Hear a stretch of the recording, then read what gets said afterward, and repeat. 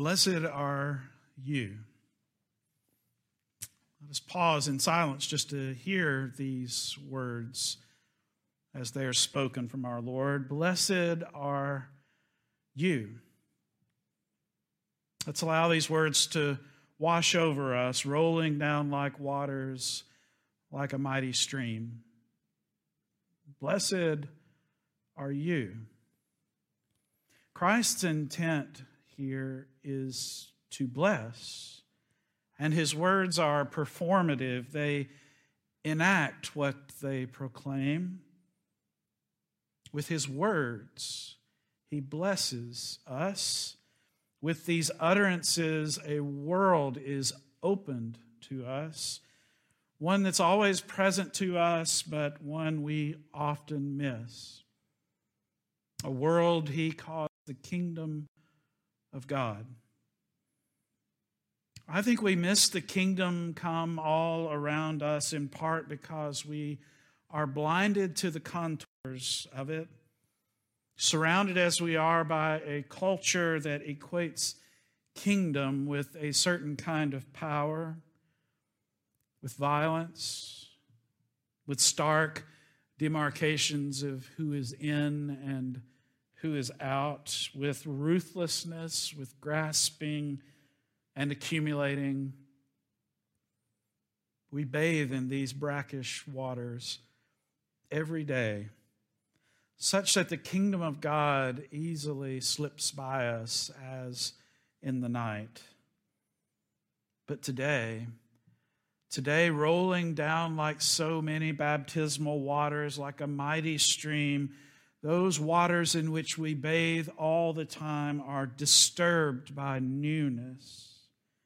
And we see and hear and experience blessing that upsets our cultural expectations with a pronouncement that God's kingdom is among us here and now, inviting us to reorient our lives, to see differently, to receive the blessing that Christ offers. And the blessing that Christ pronounces today is life-giving and it is disruptive. In the disruption, in fact, is the life. And it is disruptive to hear blessings on the poor in spirit, on the meek and the mourning, on the merciful and the peacemakers.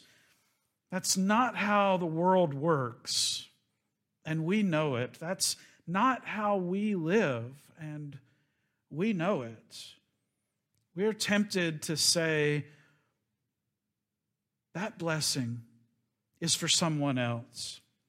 It's not for me. Those blessings do not reflect my posture in the world. Go away from me, Jesus, we are tempted to say, along with Peter, and take your blessing to someone, to some other people who are more deserving. But that's the thing about blessing. It has nothing to do with worthiness. It's all about the grace of the one who is pronouncing the blessing. Christ doesn't say, you will be blessed if you become more merciful, or I will bless you if you achieve becoming poor enough in spirit. No, he simply says it to them, to us, to his gathered community in all times and places. You are blessed and beloved of God. And as we hear and receive, we are invited into the paradox of blessing. In one of the podcasts put out by the church around the Beatitudes recently, Ann Keener reminded us that these blessings are paradoxical. We see in the blessing ways of being in the world that push up against what we normally associate with words like mourning and mercy and meek and hunger and thirst. We see the shape of an alternative way of being and living and seeing as this blessing washes over us. I was watching a documentary recently that was examining the state of politics in our country. One of the interviews was with a current political operative. And the interviewer asked this person, so what would you say the ultimate purpose of politics is? Is it to bring people together? And the interviewee laughed and said, no, the purpose of politics is not to bring people together. The purpose of politics is to win. When Jesus says, blessed are the meek, for they shall inherit the earth, we are invited to experience the disruption that such a blessing causes in a world where politics is all about winning, where the earth is to be taken and exploited and owned.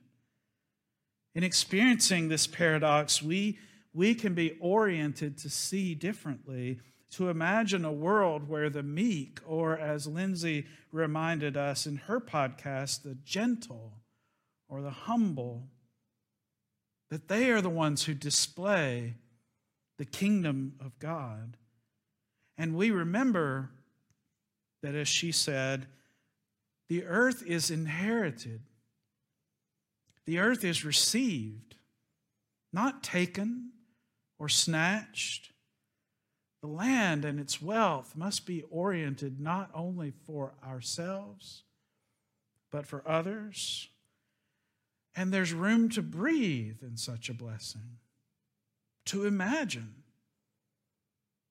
that there's more to our existence than is readily available to us, more than the sum of what our culture teaches us, that the kingdom of God is truly among us, transforming us, offering us another way to see, another path, life, as Jesus calls it, abundant life. There's room to breathe and grow and be in such a blessing, especially in times like these. As I listen to people talk about the election coming up this week, regardless of their politics, the stakes to each feels incredibly high. And they are, I suppose. We are living in a day when a pandemic has taken, as of now, 230,000 American lives and left large swaths of our economy in tatters and has made us feel isolated and fearful. We live in a time when long-standing racial inequalities have come to the fore in such a way that they must be faced, and where unrest in the streets speaks of a ferment for change. And we live at a moment when large segments of our population believes that if the other side wins, our nation will not recover. Imagine that. Large segments of our population believing that if they lose, if the other side wins, all is lost. This is where we are as we sit here today on All Saints' Day 2020. And yet, those moments when I take the time to slow down and really listen to the other, and not just talk about the horse race, the Republicans and the Democrats, who will win, who will lose, Trump and Biden, but ask the simple question, why is this important to you? Why is this important to you? What I hear is a deep hunger for a country that flourishes, where everyone can live in safety and prosperity, where justice rolls down like waters and righteousness like an ever-flowing stream. And here's the thing, those hungers and thirsts, they're not confined to one party. They're not the property of any one political tribe. They are at the heart of what we are all of us searching for.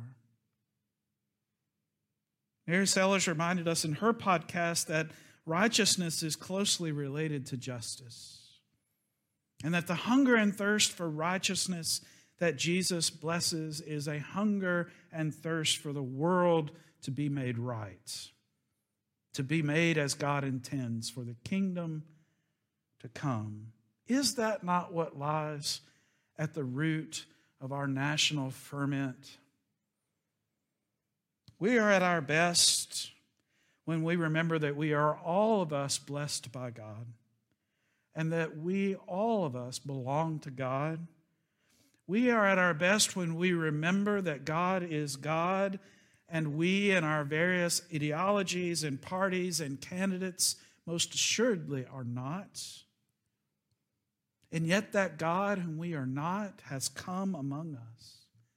The kingdom of God is among us, inviting us to imagine a life of flourishing that does not come from any election, but rather when we receive the gift of blessing and find ourselves transformed.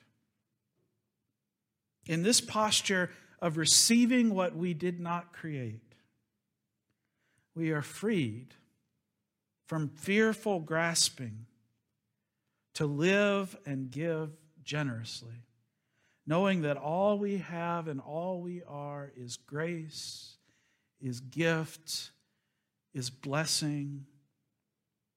As we gather on All Saints' Day in this tumultuous time, I'm reminded of the words of David Lose, who says that part of what we do when we celebrate All Saints is to participate in the inversion of the kingdom of the world, which believes that all we can see, hold, control, or buy is all there is.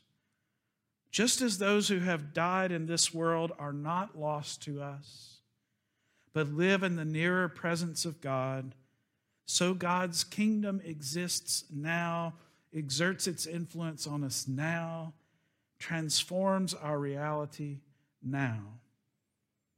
God's love and life are more powerful and enduring than the hate, disappointment, and death that seems at times to surround us.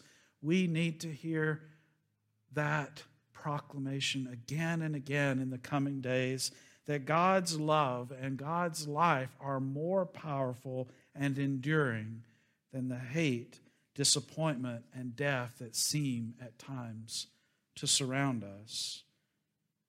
We believe that the saints of God experience now in fullness, see now in total what we can only glimpse. They shine with the sun of God's blessing.